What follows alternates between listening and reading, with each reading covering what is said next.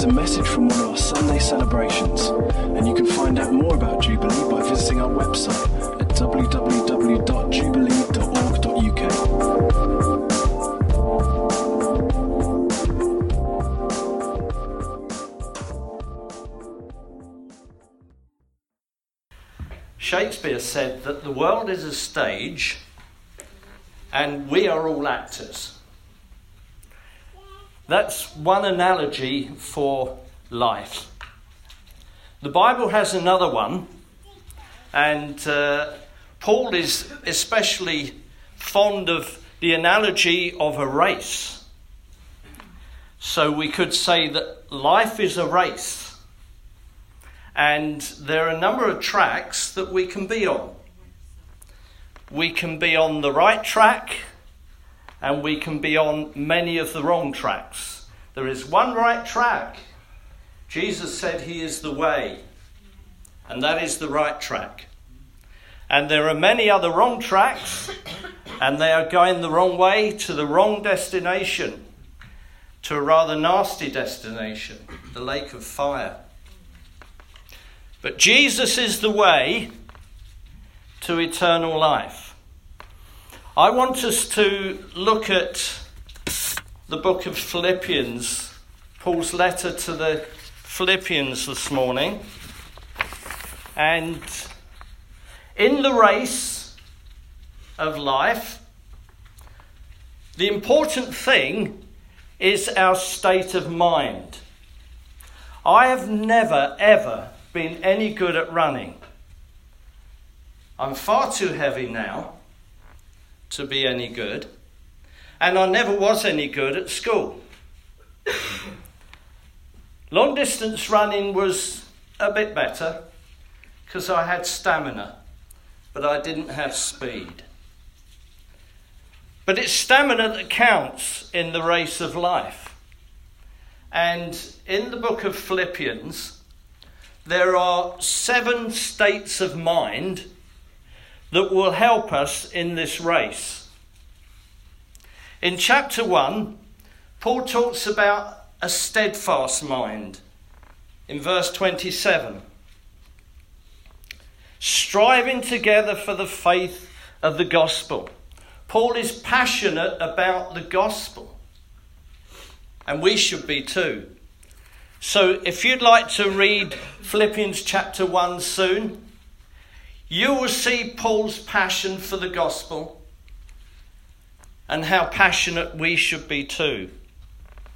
In chapter 2, in verse 2, he talks about a unified mind. And by the way, this mind is a collective mind. He's talking to the Philippian Christians, and he's saying, you should have a mind like this. A steadfast mind, a unified mind. Thinking the same things together. In verse 5, he talks about a humble mind. Think as Jesus did, who thought it not robbery to be equal with God, but made himself of no reputation, and being found in fashion as a servant, having the form of man, he humbled himself again to the death of the cross. Paul says, have that same mindset. Then in chapter 3, which is what I'm going to be concentrating on, and verse 15, he talks about a mature mind. And he says, think as I do. In chapter 4 and verse 7, he speaks about a peace-filled mind. And then in verse 8 of chapter 4, a godly mind. And in verse 13 of chapter 4, a strengthened mind. I can do all things through Christ who strengthens me. So maybe sometime soon you'd like to read the epistle to the Philippians a number of times and meditate on these states of mind, because they will help you to run the race. But verse 15 in chapter 3. Therefore, let us, as many as are mature, have this mind, and if in anything you think otherwise, God will reveal even this to you. Nevertheless, to the degree that we have already attained, let us walk by the same rule, let us be of the same mind. Brethren, join in following my example. Paul wants the Philippians to follow him as he is following Christ. Follow my example and note those who so walk, as you have us for a pattern. Therefore let us, together, as many as are mature. Well, none of us are fully mature, but we are going on to maturity. So the mindset that we need to have is the mindset that is going on to maturity.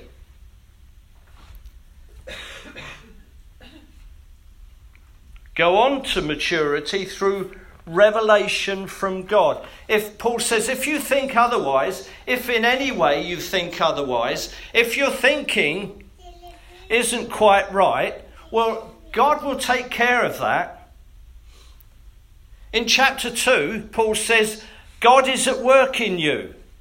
Work out your own salvation, because it is God who is at work in you. Work out your salvation with fear and trembling. Just think about that for a moment. God is at work in you. It is God who is at work in you. The Almighty God, the God and Father of our Lord Jesus Christ, the God who raised Christ from the dead, the God who has provided everything that we need for our salvation. He is at work in you. The God who created the universe, the great and the awesome God, the God who no one has ever seen, who dwells in unapproachable light. He is at work in you. No wonder Paul says, work out your salvation with fear and trembling. This is an awesome thing. This is a wonderful thing. This is an amazing thing. This is the greatest thing, that God is at work in you. Maybe God hasn't started to work in you yet. Maybe you're not aware that God is working in you. Well, today you can come to that realization. God can begin his work in you if you will surrender to the power of his word and the power of his spirit, and say yes to accepting God's work in your life.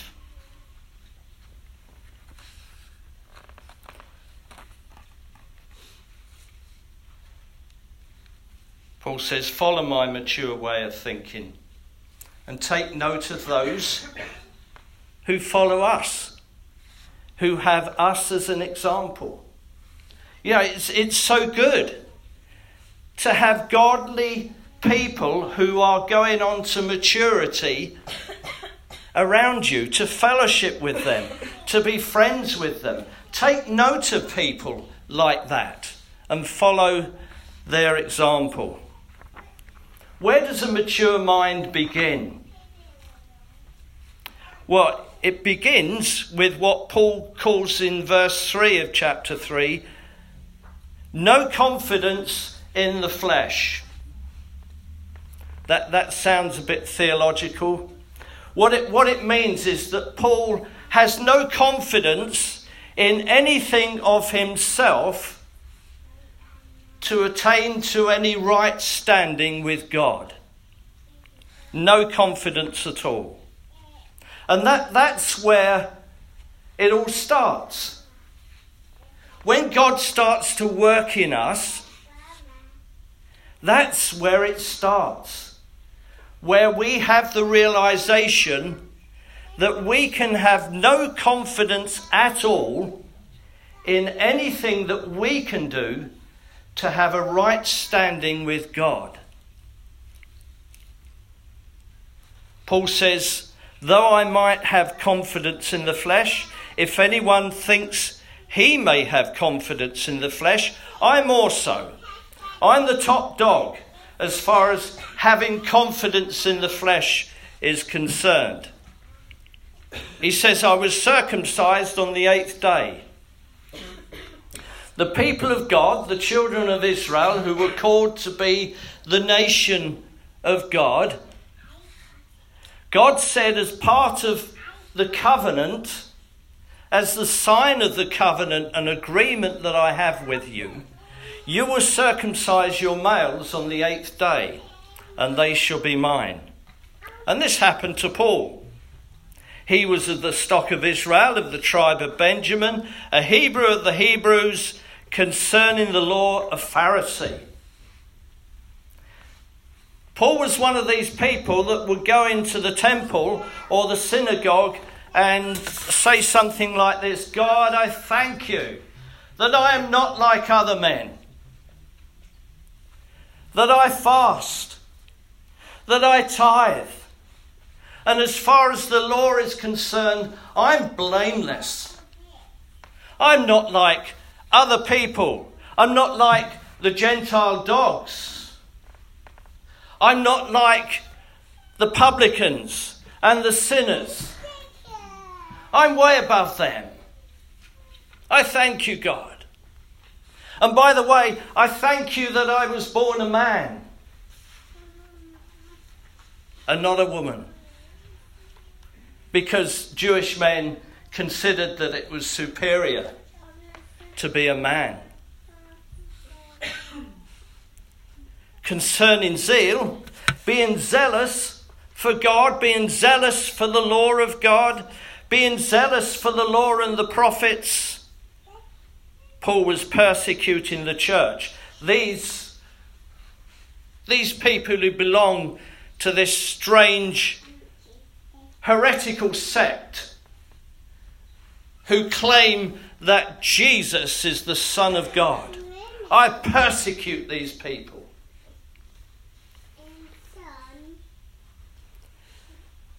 Concerning the righteousness which is in the law, in his view, in his eyes, in his estimation, blameless.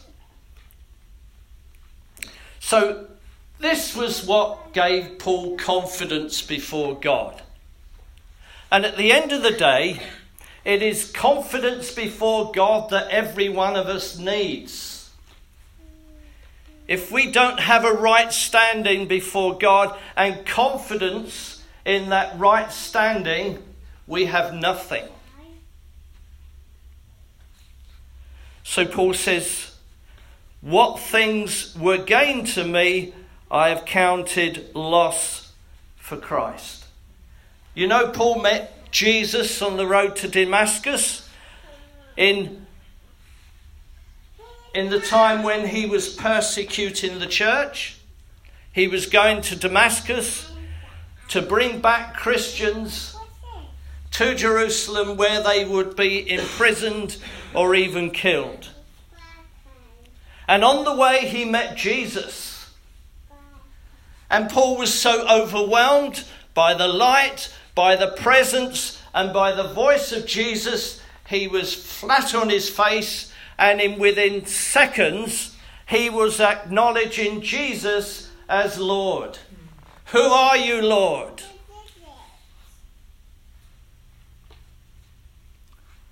And after that, there was a process, a fairly quick process, I think, with Paul, where he reassessed what was of value to him and in what he had confidence.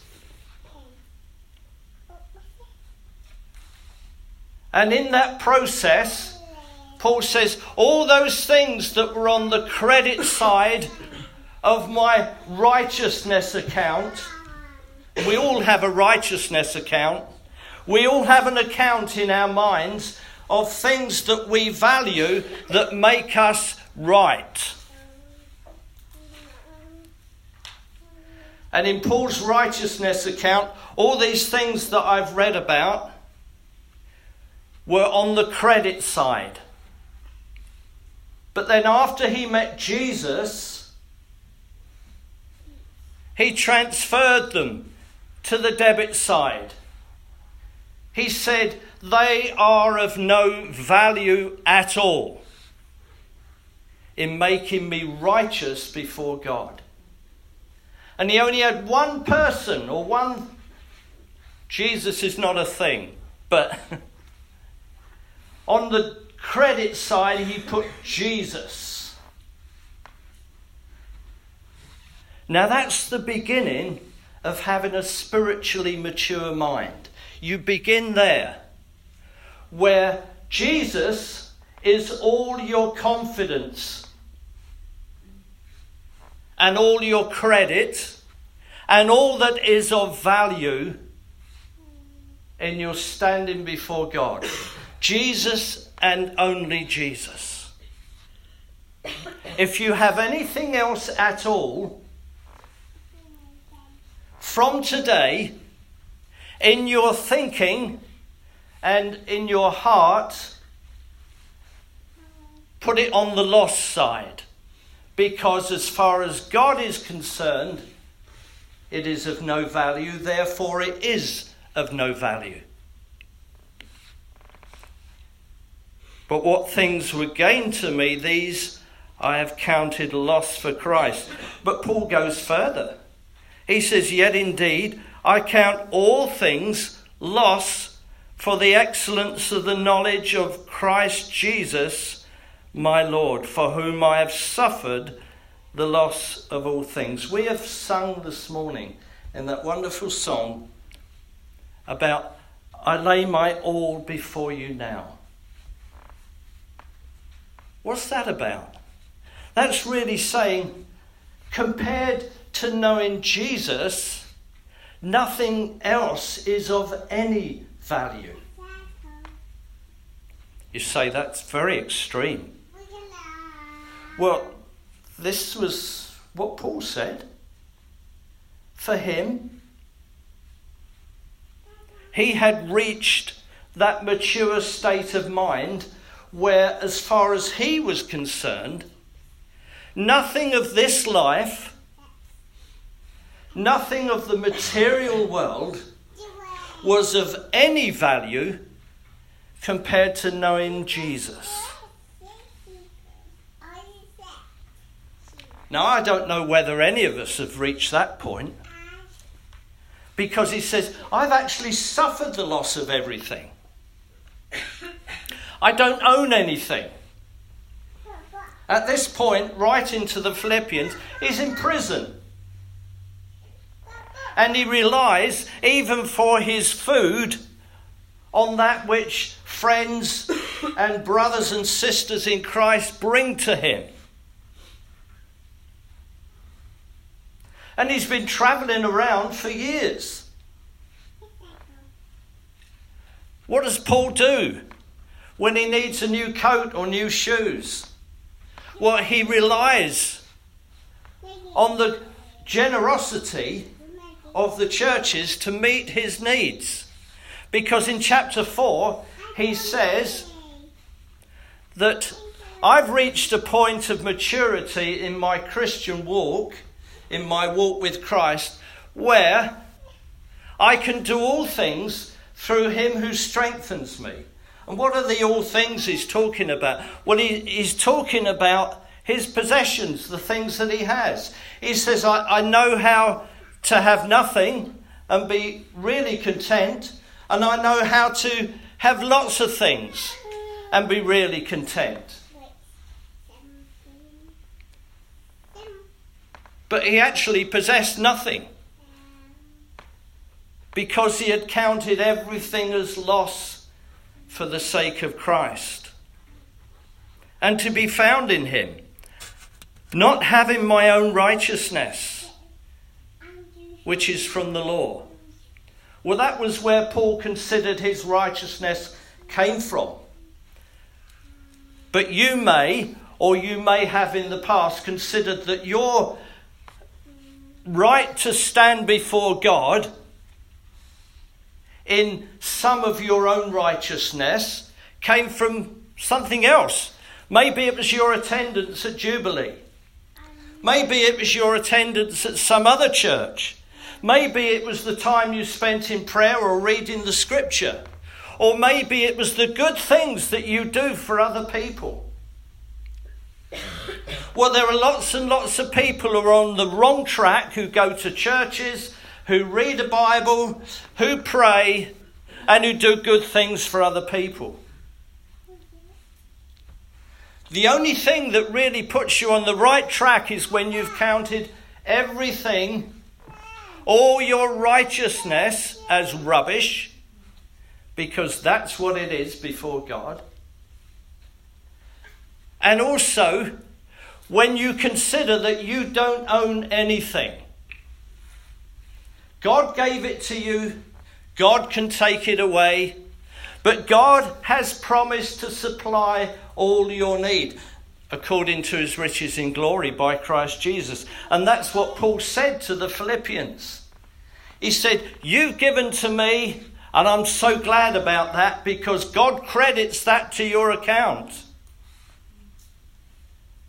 And he said, out of that account, God will supply your need. Not sure many of us or any of us have come to that place of maturity. But we're in a race.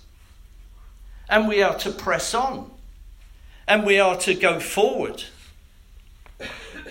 And to be found in him, not having my own righteousness, which is from the law, but that which is through faith in Christ alone. The righteousness which is from God by faith. The only righteousness that God acknowledges and recognizes is his own. Doesn't recognize any other source of righteousness, because compared to his righteousness, it's filthy. One of the prophets said to Israel, he said, your righteousnesses, the things that you do right according to the law, compared to God's righteousness, they're filthy rags. So as far as right standing with God is concerned, we only have Christ and our faith and our trust in his work for us. But Paul goes on, there's more. He says that I might know him and the power of his resurrection. If you are of the same mind as Paul, if you are intent on following his example, then you will want to know him. And what does that mean? It means knowing the power of his resurrection. You know, if God has started his work in you, then he has resurrected you. He has resurrected you from the death of sin, as he talks about in Ephesians chapter 2. And you who were dead in sins has he raised up in Christ. Paul says, I want to know the power of his resurrection. And the power of his resurrection initially raises us from the death of sin, raises us from being dead to God to being alive to God. So we have life in us. Before that resurrection, we were dead. We were zombies. We were the walking dead. Because until someone is resurrected to know God and to have that vital contact and that life of God, they are dead. Dead in trespasses and in sins. And when God raises us from the dead, he gives us as a free gift his righteousness. The righteousness that he acknowledges. his own righteousness. And Paul says, I want to know him and the power of his resurrection. The power of his resurrection enables us to begin to walk in the righteousness that we're clothed in. The power of his resurrection enables us to walk in a practical way in our everyday lives, in a way that is pleasing to God. It enables us to walk in the righteousness that we're clothed in. That's a perfect righteousness. And we are to press on. Now we're on the right track. We're on Jesus, the track of Jesus, the way. Jesus, our righteousness. We are to press on to live and walk in the righteousness that we're clothed in. And the power of his resurrection will enable us to do that. Paul says, there's more. I not only want to know him and the power of his resurrection, I want to know the fellowship of his sufferings, being conformed to his death. Many of us don't want to go there. Many of us don't want to go there. Let's think, why did Jesus suffer? He suffered because he spoke the truth and he challenged the darkness. He suffered because he challenged the evil of his generation. He suffered being rejected and despised. And ultimately he suffered the death of the cross.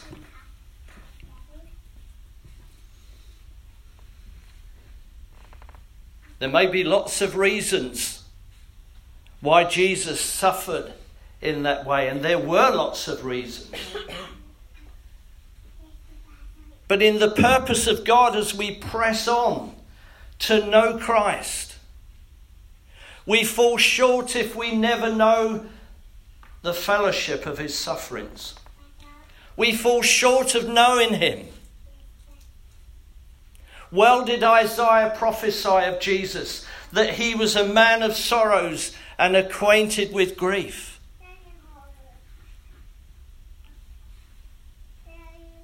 It wasn't easy for Jesus. It won't be easy for us. You think about the struggle that Jesus had in Gethsemane before he went to the cross. Father, if it's possible.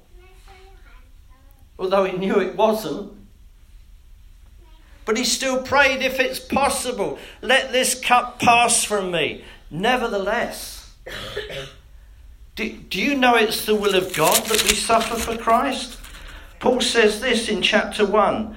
For to you it has been granted on behalf of Christ not only to believe in him, but also to suffer for his sake, having the same conflict which you saw in me and now here is in me.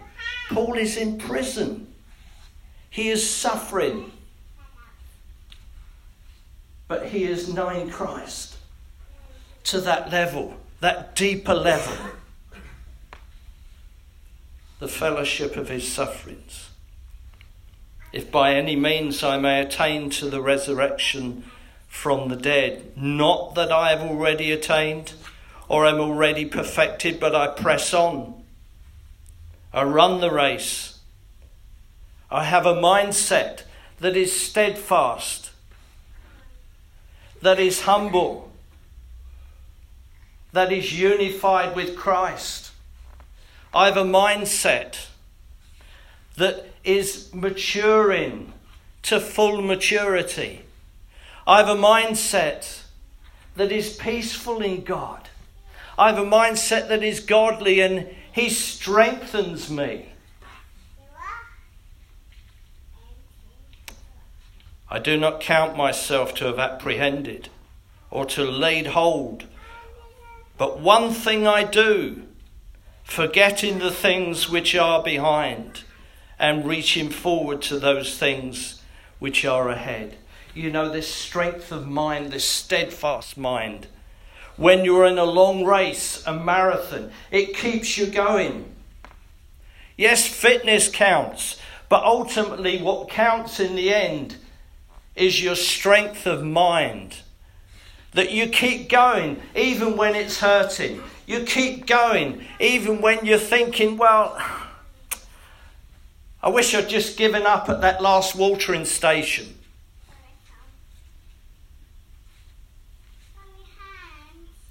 But Paul presses on and he says, have this mind. I press towards the goal, the end of the race, for the prize. I just want to finish with this in 2 Timothy. 2 Timothy chapter 4. And he writes to Timothy from prison, for I am already being poured out as a drink offering, and the time of my departure is at hand. I have fought the good fight. I've suffered in fellowship with Christ. I have finished the race. I'm about to reach the end. I'm about to reach my goal. I have kept the faith. I've stuck with the gospel. I persevered with this gospel, even though it has brought so much suffering into my life, even though it has meant that I've ended up in prison. I've remained steadfast and true to the gospel. Finally, there is laid up for me the crown of righteousness. The prize. This is the prize. The crown of righteousness which the Lord, the righteous judge, shall give me in that day when he comes. That's all Paul wanted, really, was the crown of righteousness that is in Christ. And for that, he suffered the loss of everything. For that, he counted everything but loss. For that, he pressed on, knowing the power of the resurrection,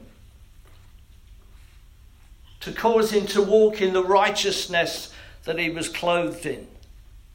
And so he went on to suffer in fellowship with Christ. Paul says, let us have a mature mind. Let's go on to maturity in these things. And if you haven't started that walk yet, well, it doesn't sound very appealing, does it? Suffering. But the Bible doesn't at all hide the fact that in following Christ, there's going to be suffering. But Paul says, for Christ, for the surpassing knowledge, for the supreme knowledge of knowing him and being in fellowship with him, well, all these other things, they're lost. They're of no value at all. And if we have that mind, then we will go on to maturity in the Lord.